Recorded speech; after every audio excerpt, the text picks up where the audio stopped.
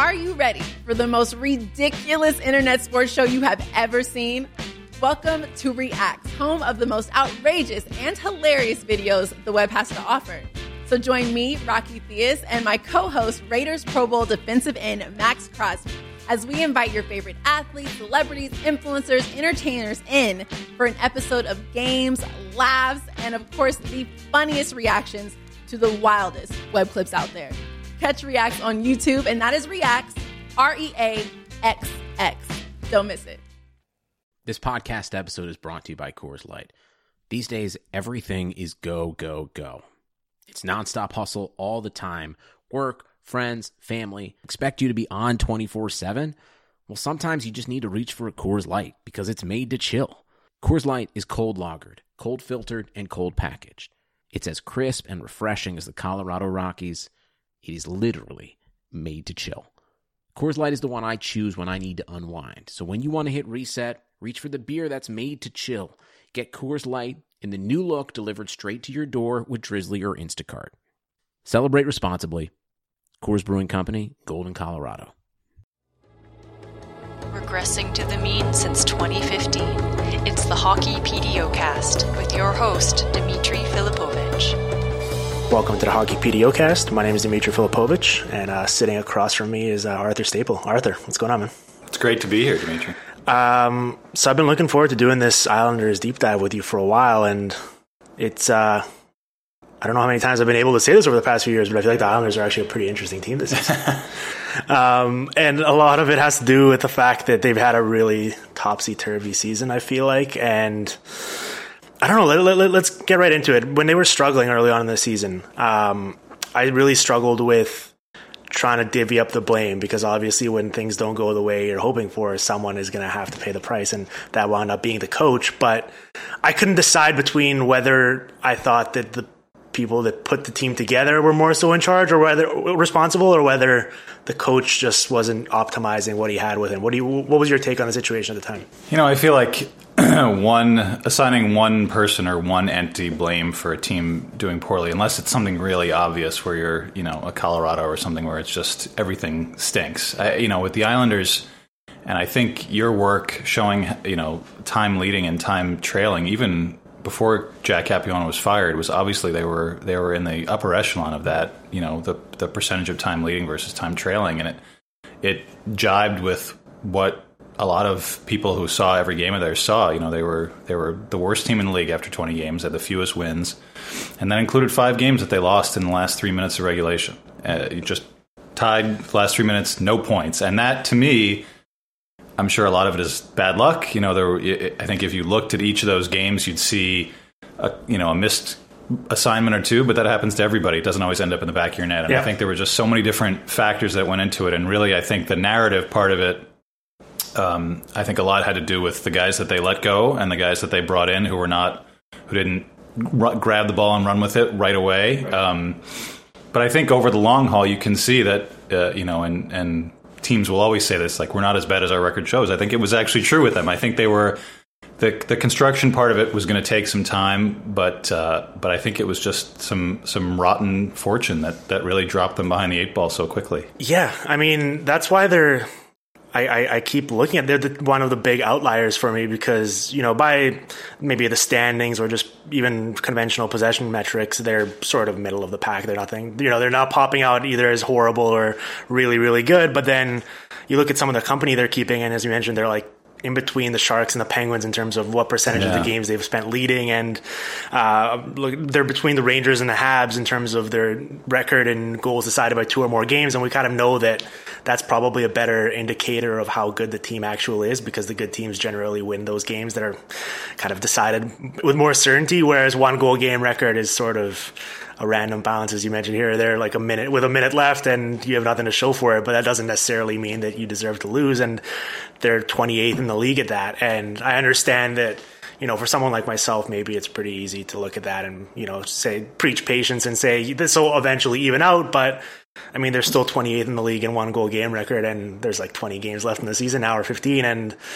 it's tough. I understand sort of the urgency for either the people running the team or the fan base to kind of make some sort of changes to accommodate that, rather than just holding tight and hoping things even out.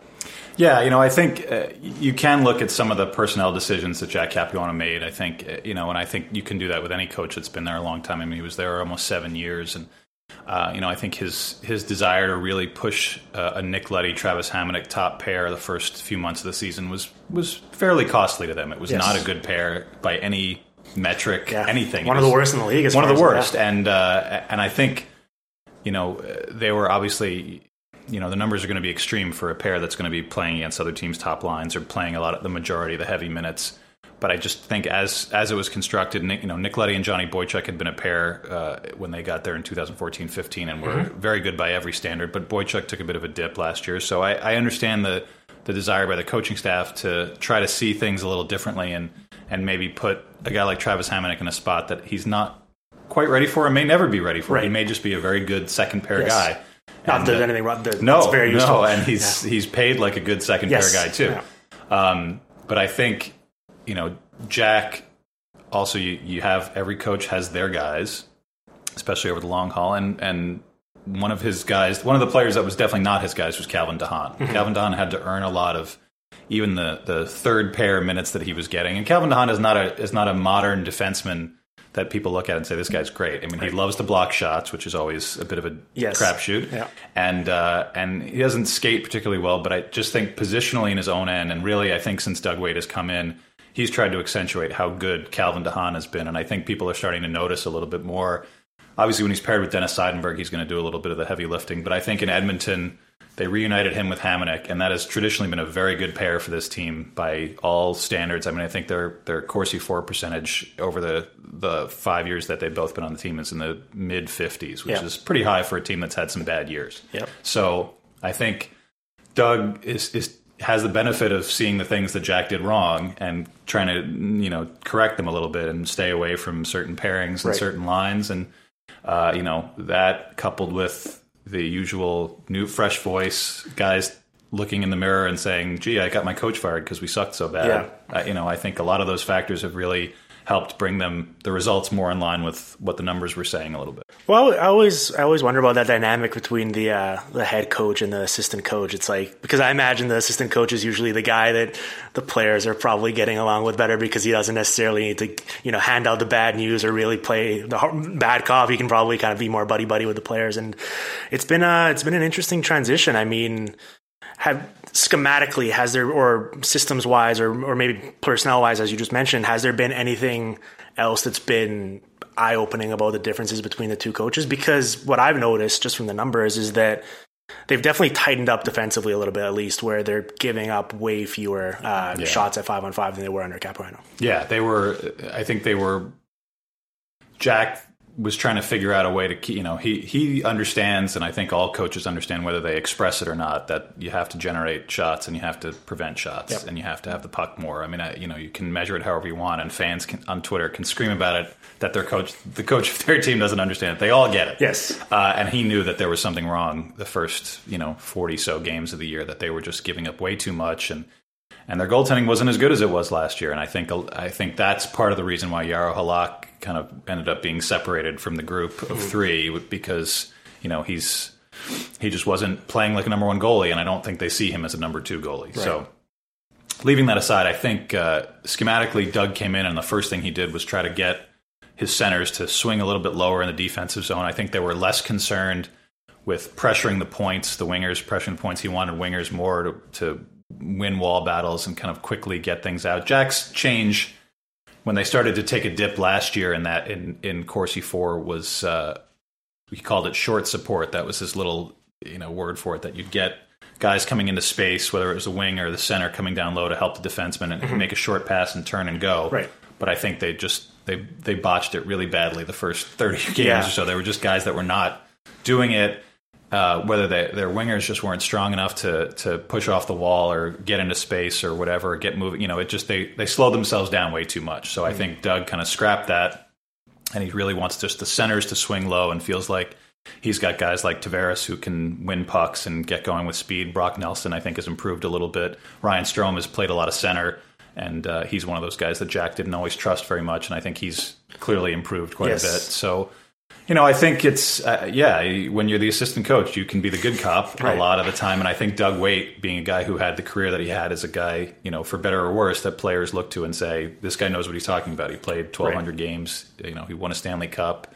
It's not always fair to the coaches that didn't play, but I think that's why you have guys like that on your staff. And I think the surprising part is that he's taken that to the head coaching part and really reduce the why can't you just get it, this is the way I did it right. kind of attitude, and he really hasn't brought any of that. And I think the relationship part, his individual conversations that he has with guys, he's a very direct guy, but in a way that players appreciate and certainly media appreciates. And Jack, God love him, he was kind of had the adult ADD where he had 50 ideas and he could express parts of all of them when he was talking, and I think that's the way he was a lot with the players too. So I think that just the difference in the communication and the directness of the message has helped too. Right. And I think the other thing that maybe Capuano didn't do himself any favors with, or the fans could point to as something that needed to change, or something that he was doing wrong during his time behind the bench, was just the players that were playing with John Tavares. And it became a thing, probably became a bit overblown, just, especially when Cal Clutterbuck was playing with him, and it became this whole thing, an internet meme. But I think that even the past few years, I've always been kind of amused seeing how much they've struggled trying to find just two guys that are just always playing with John Tavares. Like, when you look at his common line mates, it's always just this medley. It feels like he kind of plays probably 5% of his minutes with this guy, 10% with this guy. It's all over the place. And I've always wondered what was going on there, whether I don't know, they're just trying to find the best combination possible, or it seems like it wouldn't be that hard considering how good John Tavares just makes everyone else around him.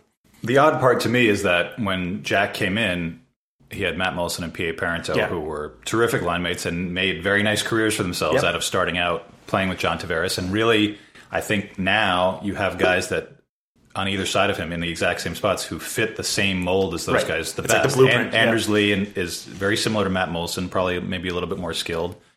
And Josh Bailey has a lot of P.A. Parento in him, as a guy who, likes to be a playmaker first. And I think people always would get confused about what guy would work best with John, whether it's someone to get him the puck or someone to be ready to receive the puck. And I always figured, well, why not have one of each? Because that's...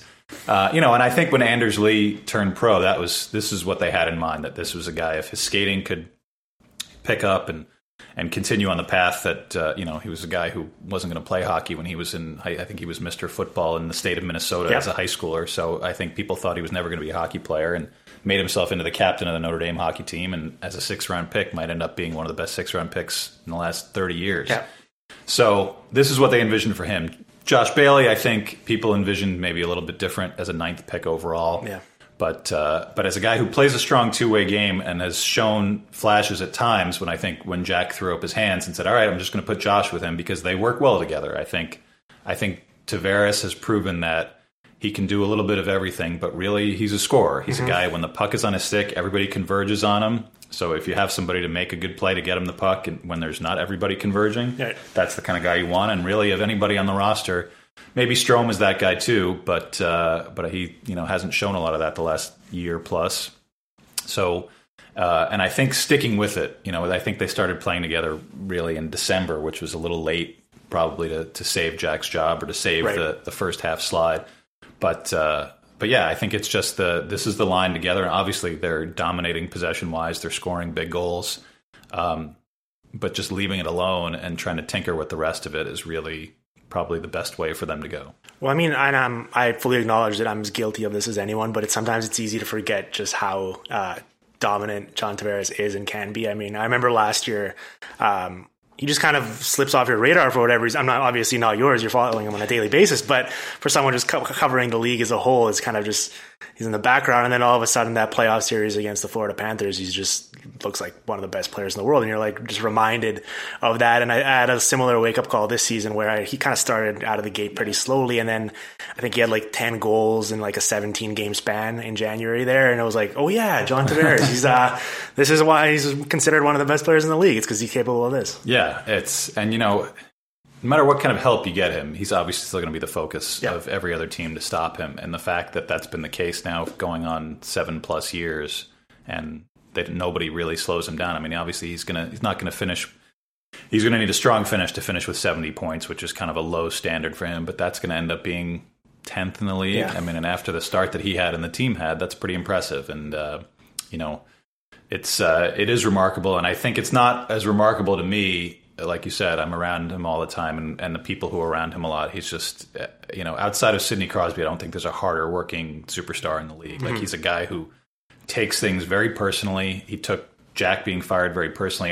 The couple times I talked to Jack since he was let go, the first person who called him was Tavares, and basically it was a 10-minute apology for letting him down as a captain. And that's, there's not a lot of superstars who might do that. Right. And, I think, the debate raging about whether he's going to re-sign and whether there's enough there to re-sign. And I think a guy who, with that sort of laser focus, he's answered the question a million times. I really don't think he's given it much thought yet. Yeah. Like, this is the most important thing to him is these last 16, 17 games and trying to get in the playoffs. So I'm going to tread very lightly here because I made the grave mistake a few weeks ago or maybe a month ago now of making a kind of tongue-in-cheek joke about Tavares maybe leaving town next summer. And Islanders fans that I didn't even know existed came out of the woodwork and just terrorized my mentions. So I'm going to be very careful here with the language that I use. But I'm curious, this next contract he's going to sign will probably cover the rest of definitely his peak, but probably like all of his, or most of his most productive individual seasons, considering he's 26, 27 now, and that'll probably take him into his early 30s. I just wonder, for a player like himself, you'd have to, maybe not now, but maybe in the summer or maybe next summer, look around and wonder whether there's enough surrounding him to help him reach that next level to win a cup, which every great player strives to do, obviously.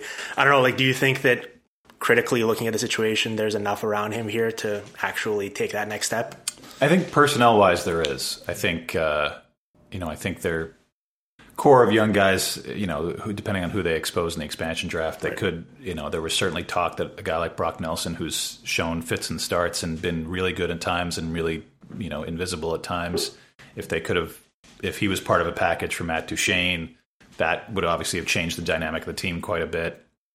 But I think there is, and I think the most important thing for him is really just seeing what direction the team is going to go in when the season ends. If it's April 9th and they don't make the playoffs, or if it's in May after a playoff series or two, they've got 6 to 8 weeks to show the ownership if they're going to bring somebody in, as they've been interviewing everybody that's ever played in the NHL, it seems. If they're going to bring somebody in above Garth Snow who's going to run hockey operations, they have to make that decision.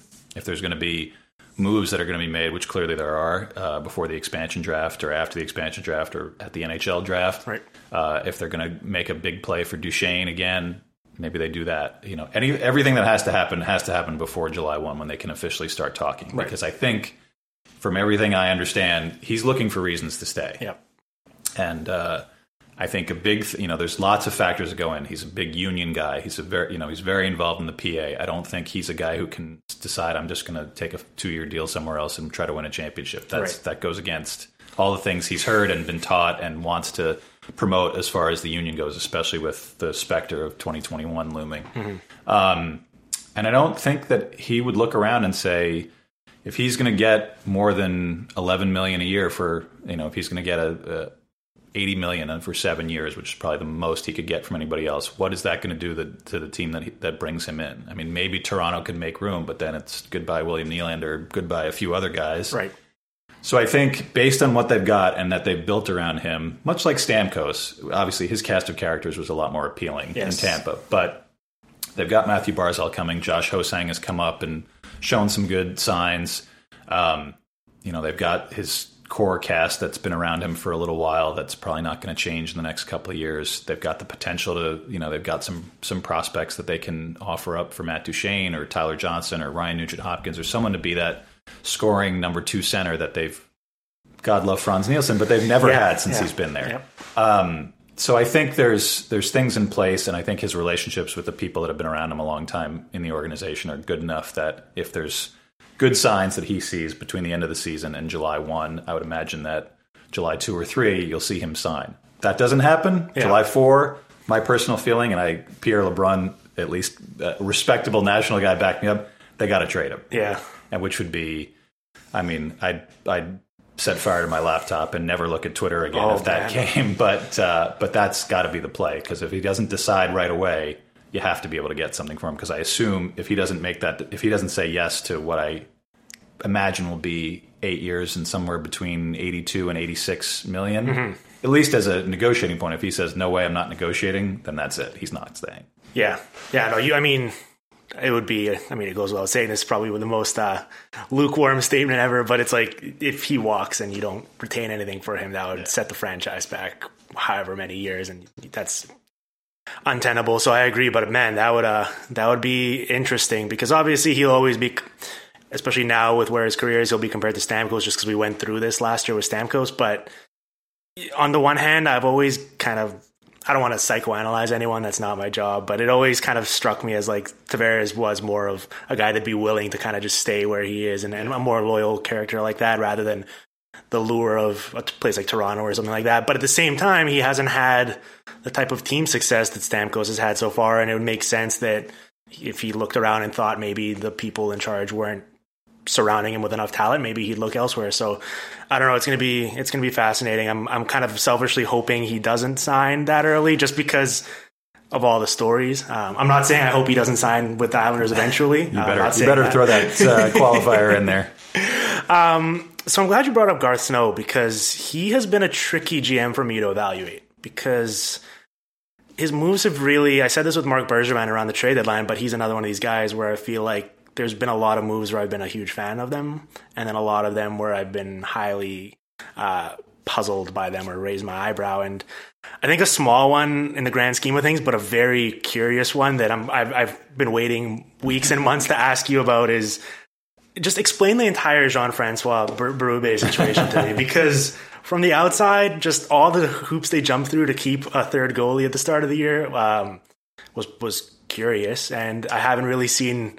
I'm waiting for like an ESPN 30 for 30 or something to come out describing like everything that happened behind the scenes for what's going on there. Well, yeah, it is. It sort of would be the worst viewed 30 for 30 ever, I'm sure. But I'd watch it for sure. I think it was one of those situations we were talking about, how a coach gets used to certain things and wants, and it just says like, these are my guys. I think the general manager experienced a lot of frustration with Jaro Halak last year. Injured a lot. He has the reputation, and this has not come from anybody inside the Islanders, as not the hardest worker, which is how you end up flaming out of a couple of organizations like Halak did. And, I certainly seen it firsthand that he's not the cheeriest guy around, and plenty of goalies are not, and plenty of athletes are not, and plenty of writers are not. Yes. And that's not a condemnation, but I think when they picked up Berube on waivers, which at the time was a smart move because Halak wasn't ready to start the 15-16 season. Right. They thought, here's a guy who's developed in another organization, a good one that's developed some goaltenders, and we'll take a shot with keeping him around. So they kept him around. It turned out that, aside from the fact that Berube barely played last year, it was the right move, because Halak ended up with the season-ending injury in March. They needed a backup. He was fine sitting on the bench and subbing in for Thomas Greiss on occasion.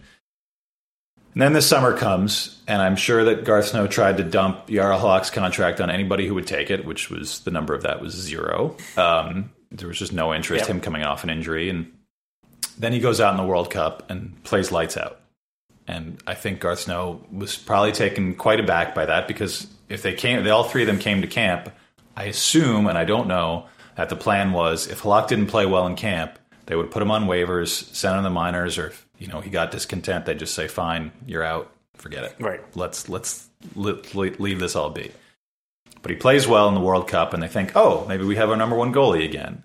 And he comes back to camp, and there's still the three guys there, and he bristled at that and has spoken often about it, and I think it just went on too long. They needed to make a decision. I really think that the turning point for me was when Andrew Hammond was put on waivers. Right. And that was pretty early in the year by Ottawa. Yep. And he cleared without a problem. And he's got way more NHL experience and better NHL experience than Berube. And I think at that point, Garth Snow needed to just bite the bullet and say, all right, Halak and Greiss are our guys, and we'll send Berube down. And if he gets picked up on waivers, he gets picked up on waivers. The problem for them at the time, which is really, now we're deeply diving into, is that Christopher Gibson, who's a guy they got in the Michael Grabner trade and who played very well in the AHL last year and actually won them the game against the Caps that clinched a playoff spot last season, who they like a lot too, had a knee injury that was nagging him, and he was in and out of the lineup starting in November, and now I don't know if he's had surgery, but he's done for the year. He's been done for the year since before Christmas. Right. So they really had two very inexperienced AHL goalies, and I think they were worried if Berube left and Halak got hurt, they were totally screwed. To me, you're not totally screwed because you can always give a 6th-round pick to somebody else to get a goalie to back up Thomas Greiss, but that's just my we just saw like Jonas Enroth or whatever went right, whoever. There's there's a million guys out there. And I think they personally quite like Berube and see him eventually as a serviceable NHL goalie. Mm-hmm. I don't know when eventually is going to be, but yeah, so it just sort of escalated, and then you throw in Alan Walsh's tweet and Halak being Halak and being really discontented. And really, the funny part is that right after the tweet, I think both Garth Snow and Jack Capiona said, all right, the hell with it. You're our guy. And he started 7 straight, and he won 1 of them in November. And that really sent them even further into a slide. I think it was just...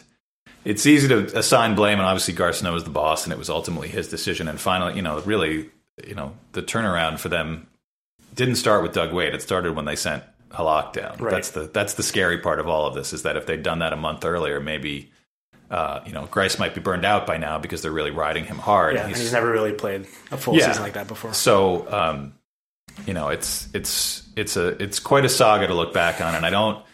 They're going to lose Berube to Group 6 free agency. I don't know whether he's going to want to stay. They've got Ilya Sorokin over in the KHL, who's really the prized possession of this organization, and if they can get him over here. And they've obviously got Thomas Greiss under contract. They're not keeping 3 guys then. Right. So Berube will be cast aside at some point. So it's a very strange situation. And the way that Garth operates, he definitely dances to his own rhythm and always has. Yeah. And sometimes it works out where you have a day where they get Nick Leddy and Johnny Boychuk within an hour of each other, and all of a sudden their fortunes change. Right. And then it doesn't, and you've made a big trade for Thomas Vanek, and then you got to dump him off for less than nothing at the trade deadline. So, it can be a mystery. And I think the fact that he's not a big, he doesn't talk to a lot of media people around the league, doesn't really help his perception. But he's also dealing with a very different situation now with owners that are different than Charles Wang, who are very much looking over his shoulder. And like I said, talking to people about possibly expanding the front office and having somebody to have Garth Snow to report to, which he has never had in his time. I guess it's 11 years now as president and GM. So, I think there's some pressures there that weren't there before, and there's some friction there that wasn't there before. So maybe that will produce something better or something more transparent, or maybe it'll drive them further into the bunker. It's always hard to say. Well, I told people we were going to do an Islanders deep dive, and I feel like we really lived up to the hype of that one. Yes, the Christopher Gibson updates. Let's take a quick break here to hear from our sponsors, and we'll be back. In case you didn't hear the news on the last show, we've got SeatGeek back on as a sponsor of the PDO cast. Let me tell you a little bit about SeatGeek, because it'll hopefully be able to save you a bunch of time and money in your pursuit of tickets to watch your favorite hockey team play. For those of you that haven't used it before, I honestly can't recommend giving it a try enough. I'm off to the New York area in a couple weeks, and as part of an attempt at a little bit of brand synergy here, considering the podcast you guys are currently listening to, I'll be checking out an Islanders game at Barclays. I've heard their sight lines are immaculate and the scoreboard is positioned perfectly, so I'm going into the experience expecting it all to go without a hitch and for it to be a great viewing experience. Alright, fine. Maybe that's not for you, but I'm sure there's some other game or concert out there that you'd like to go to, and SeatGeek and their incredibly easy to use mobile app will hopefully be able to help with that. In just a couple clicks, they basically search multiple ticket sites, compare prices, and find the best deal possible for you to use. So to get your own $20 rebate on tickets, all you have to do is download the SeatGeek app, go to the settings tab and click add a promo code, enter the promo code PDO, and SeatGeek will send you $20 after you made your first ticket purchase. All you got to do is download the SeatGeek app and enter the promo code PDO today. Now let's get back to the show. Okay, so I don't even really want to talk about this, but since we are doing all things Islanders, I feel like just purely from doing our due diligence perspective, we need to discuss it. And it's this entire Josh Ho-Sang situation, faux controversy, whatever you want to call it. Where are you at with this? Because obviously, it's part of your job, so you had to do the reporting on it and maybe asking the questions. But I imagine, you seem like a very reasonable guy. You probably see the just the comedy in this actually being I don't want to speak in the language of social media where everything is the worst or the stupidest. This is the stupidest thing I've dealt with in my 7 seasons on this beat. Yeah, it's astonishing. And I haven't dealt with Josh quite that much. When you're one beat reporter at training camp, it's hard to get into it with everybody. I've talked to him at rookie camps, and I've certainly read lots of the articles. And one thing Josh Ho-Sang is not is a dumb guy. Like, he thinks about things maybe a little too much. I think for the likes of Hockey Canada or NHL coaches or junior coaches or whoever. I mean, I think conformity is the way to go, and he is a nonconformist for sure. Yeah. So I think that's part of it, and I think maybe if he was a French-Canadian kid from Laval and he was wearing 66 all through midget, and someone said to him when he got to the queue, like, no, we don't do that here, or a parent might say that to him, that would be the end of it. But he's certainly been raised to be his own man, and it's always interesting to me to see these kinds of things come up where it's the old man yells at cloud meme of like, are people doing this? Are there people really doing this? Because I feel like the love-hate thing that we all have with Twitter is that if something starts on Twitter, you can find the source of it pretty easily if you do a little bit of digging. So I was trying to look and see, was someone authoritative, was someone in the NHL, did a player or a reporter who I respect or someone say, this is wrong? And I really couldn't find it. I think it was just kind of, we were in Dallas and someone, not me, asked him about it, and he gave an incredibly thoughtful answer that I thought, okay, well, that's pretty much the end of it. And then we got to Edmonton, and someone was, one of the reporters up there was asking Connor McDavid, who's a friend of Josh's, and he kind of said, I'm not interested in talking about that. And someone asked Todd McClellan, and Todd McClellan looked awfully puzzled. And really, the best answer that anybody gave was the same reporter asked Doug Wade in the scrum before the Edmonton game, and I think said something like, well, some people up here are upset about it. And Doug just said, why? Yeah. And I feel like that, he didn't have to say anything else after that. He did, and Josh answered it again. And, the funny part to me, and I really haven't been able to report it out because I don't know who advocated it in the Islanders organization, but he didn't wear 66 in Bridgeport this year. He wore 26. And I think that was, Michael Dal Colle wears 71. He was wearing 17. I think there was just an edict at the lower level in the organization that we're not going to wear high numbers. We're just going to, Chris Lamoriello is a new member of the front office, and he really runs Bridgeport, and he is a Lamoriello, and I think so maybe those kinds of things just don't fly. And Garth Snow is not someone who, when he hires people, he lets them do what they need to do, and I don't think he's a micromanager, but I think when he got to the NHL, I think he asked to put 66 back on, and Garth Snow is, like I said, he's a nonconformist too. So I think he was perfectly willing to let him wear it. And, if people are we go to Pittsburgh in a couple of weeks, I'm sure it's going to be lots of booze. Yes. And to me, I'm curious to see how he'll handle it. But I imagine that people booing him is not going to be the first time that Josh Ho-Sang has heard that. So, if you have a guy who's you drafted despite all of the things that you heard about him, you're going to let him do what he's going to do despite all of the things that people are going to say. Yeah. And, people always ask me, like, who do you root for? What are you cheering for? And I tell them I'm trying to be an objective reporter. But I really do now kind of cheer for stories and for individuals and stuff like that. And seeing him score that goal the other night was very nice. And I hope he succeeds because he's, we'll see what kind of NHL player he's going to be. But obviously at every level so far, he's been very dynamic and an electric offensive producer. And I'd like to see that become more of the narrative of how well he's playing and how much he's contributing to the team, as opposed to this story, which really, is, as you mentioned, it's a non-story. He's wearing a number that he's legally allowed to wear. That isn't. It's like he's doing it for all the right reasons. Yeah, so I imagine that. Ask.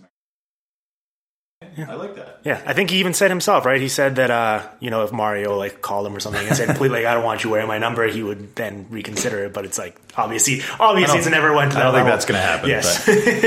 Yes. Okay, one final thing before I let you go. I'm always curious to speak with beat reporters because I think it's a fascinating job from my perspective, because it's easy for someone like myself to be very critical and have strong opinions online because I don't have to go to the rink every day and deal with the same people over and over again. But for someone like yourself whose daily job is to cover one team,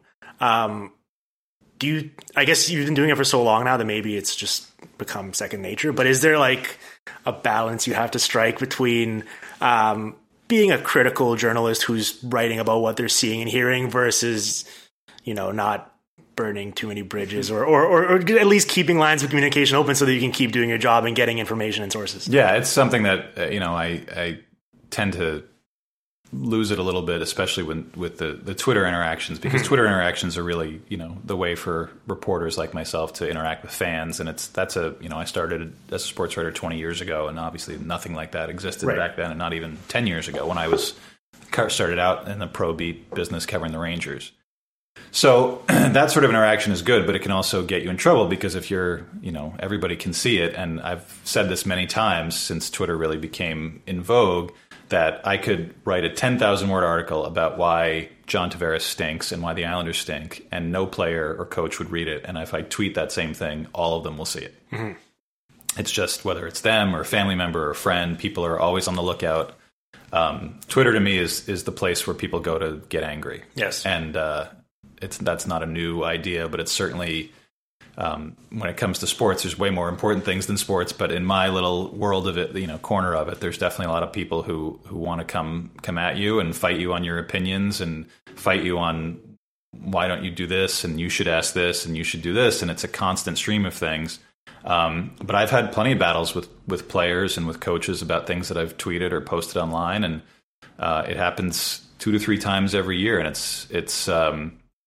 it can be exasperating because you go in and to be honest, I had something with John Tavares last year about an offhand tweet that I posted after a game, and it got back to him somehow and turned into a bit of a thing. And we just, we had a conversation, and it was certainly not, there was no animosity in the conversation, and he was direct with me and I was direct with him. And I kind of said, I hear you suck and your team sucks 10,000 times a day. Right. And if I post something that's a bad attempt at a joke and I hear you suck from you, it's just, you kind of roll your eyes and say, all right, well, who doesn't think I suck, or who am I working for here? Which half of the audience is going to respond to this by outrage about one lineup decision or one game or one comment or one quote. So it can be a little draining at times, just between that and the travel and life and all the other things that can get in the way. That it is very unique, and I think when we are a little club of beat writers, and I think for me personally, it's even more different because I'm the only one who travels to cover the Islanders, and it's been that way since I started the beat in 2011. Mm-hmm. So the people that I interact with the most are the people who work for the team, because that's really who's around, and it's good that I have the relationships that I have with some of those people to be able to explain myself if I tweet something or write something or post something that they don't get or that they think is offensive to them or someone with the team. So it usually diffuses pretty quickly, but I can see where, and there's a lot of people, I always used to kid Jack because he would try to do that. You guys didn't pick us to win in the playoff series. And it's like, right. It's just me. Yeah, who else are you reading? But there's, you encounter people who kind of do like the capital T, capital M, the media, everybody's doing this. And I'm kind of like, all right, well, I do what I do. And I try to, Twitter to me is a place to break news and to engage and to kind of, even if I post something that's kind of half baked, it's really not, to me, it's not the central part of what I do. My job is to report and find out what's going on with the team and write articles for the paper and online. And Twitter is, as much time as I spend on it, is a small part of it. And, I've found after all these years, a good audience of a couple hundred Islander fans who I like engaging with. And who I think, get that mostly I'm just trying to be sarcastic and post bad music recommendations and complain about, the daily things that everybody complains about. Do most Islanders fans think you're, it's always funny to me because it can go one of two ways, right? Where if someone's covering, and this happened to me a lot when I used to cover the Canucks on a daily basis, where there's like a segment of the fan base that thinks you're being like too hard on the team sometimes, and then there's people that think you're like being too much of a homer. It's like, how could it possibly be both things at once? But if you ask the two different people, you're going to get two wildly different responses. Absolutely. And I like I said, it's really just me who's covering all the games, and Newsday in general, it's covering all the games. So I think there's a lot of people out there that want me to be all things to all people. They want me to do deep dive articles where I use a lot of analytics and dig deep about what, should Brock Nelson be a center or a wing? And I'm like, read the articles in the paper. Like they're 10 paragraphs long most times. Like that's all I get. Yeah.